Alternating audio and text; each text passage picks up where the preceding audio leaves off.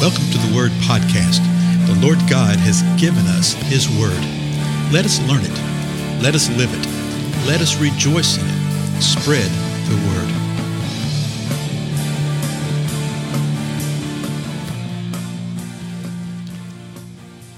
Well, blessings, everyone. This is Dale, and I thank you so much for joining with me today on the Word Podcast. If you've been with us in recent episodes, you know we've been looking at things related to the sign of the Lord coming again in the end of the age. The Lord Jesus answering questions that His disciples had asked. I want to go and chase a little something different for the next episode or two or three, however long it takes, simply because of just current things and what's happening.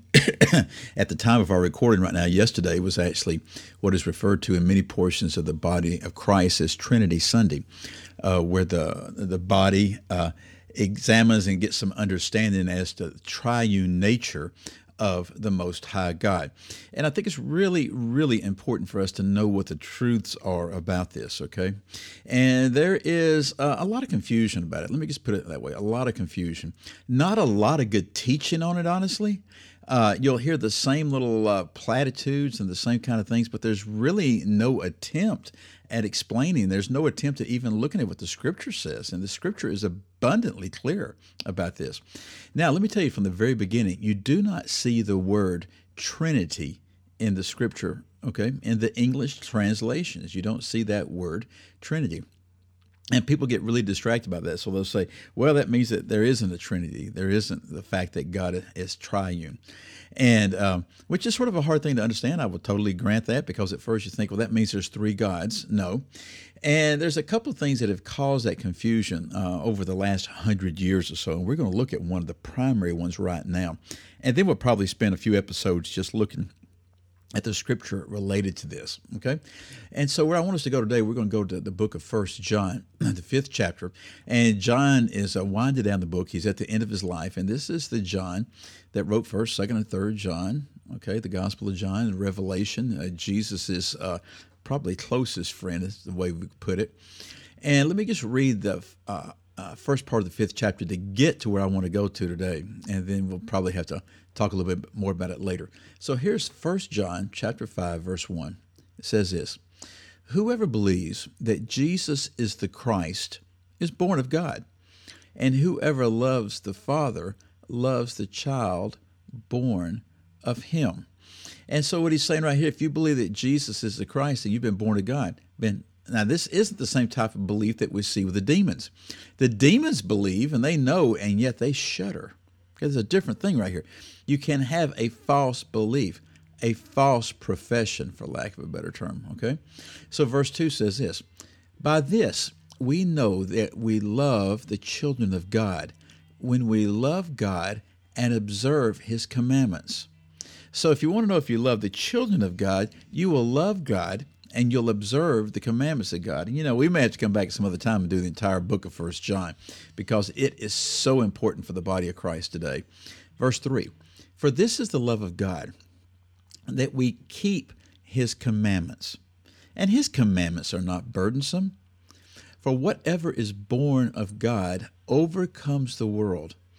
And this is the victory that has overcome the world, our faith. And so our faith is the victory that overcomes the world. It's not a faith that we whip up in the fleshly nature from our soulish realm. No. This is faith that comes from God, that is manifested in and through us, and that we live in. Now, verse 5, who is the one who overcomes the world but he who believes that Jesus is the Son? How do you overcome the world? How do you overcome the sin? By believing that Jesus is the Son of God. Now, here's where it gets important. Verse 6, this is the one, and I'm speaking of Jesus, who came by water and blood, Jesus Christ, not with the water only, but with the water and with the blood. It is the Spirit who testifies, because the Spirit is the truth. Now, in this passage up at this point in time, we have seen Father mentioned, Father God. We've seen the Lord Jesus Christ mentioned. We've seen the Holy Spirit mentioned. And so we see all of these things, and you see that all through Scripture, the three. But this verse right here, next verse, is so important. Okay, you ready? This is 1 John 5:7.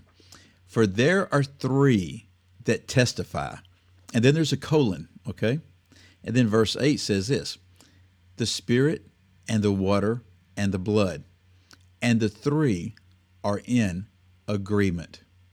Now, I know we're doing this over audio, so you have to sort of listen carefully, and I'm going to read it a couple times.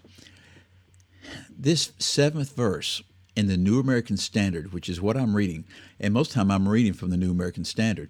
The New American Standard is a modern translation, okay, within the last 100 years, actually within the last, let's say, 50 years, this particular translation. And it's a good translation.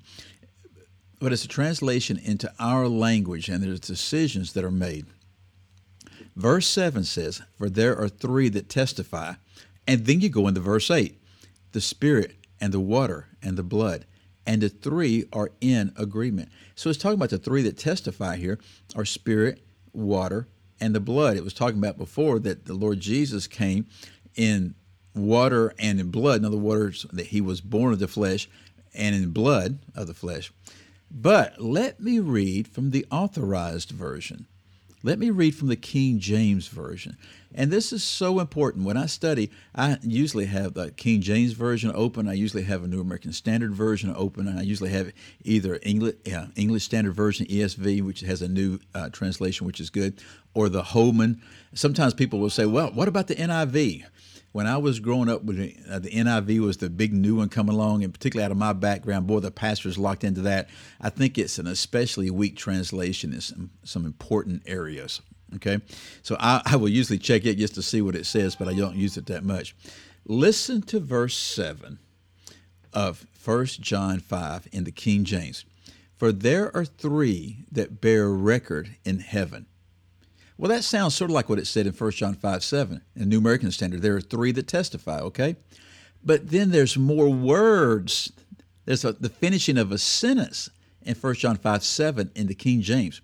There are three that bear record in heaven, the Father, the Word, and the Holy Ghost, and these three are one. Let me read that again. For there are three that bear record in heaven, the Father, the Word, and the Holy Ghost, and these three are one. And then verse 8 says, and there are three that bear witness in earth, the Spirit, and the water, and the blood, and these three agree in one. In the modern translations, they literally excise verse 7. They literally cut out the major portion of it. There is a bearing a record of testifying in heaven, and there's a witnessing and testifying on earth. You don't see that in the modern translations. Now, of course, people immediately go, well, why is that? There's reasons. I don't want to bore you with all the details, and of course, there's argument, debate over it. In my mind, from what I have examined and studied of this for many years, actually, when I first started discovering this, I thought, what's the deal here? It boils down to this. The newer translations, the Greek text that they base upon, and remember, we don't have the original documentation of anything, but we have thousands and thousands of first and second generations past the original. It is based upon a compilation and a work done by two guys known as Westcott and Hort. Their last names were Westcott and Hort, and they were British theologians. And they worked 30 or 35 years in putting together a Greek text, what they considered to be the definitive text. They made some decisions about some things which I think are questionable. And I think those questionable decisions came out of some other things that they were involved in. They were involved with some other dark organizations that they should not have been involved with. And so I think it draws into question, literally, their life work. This verse right here, it says the Father and the Word and the Holy Ghost, these three are one.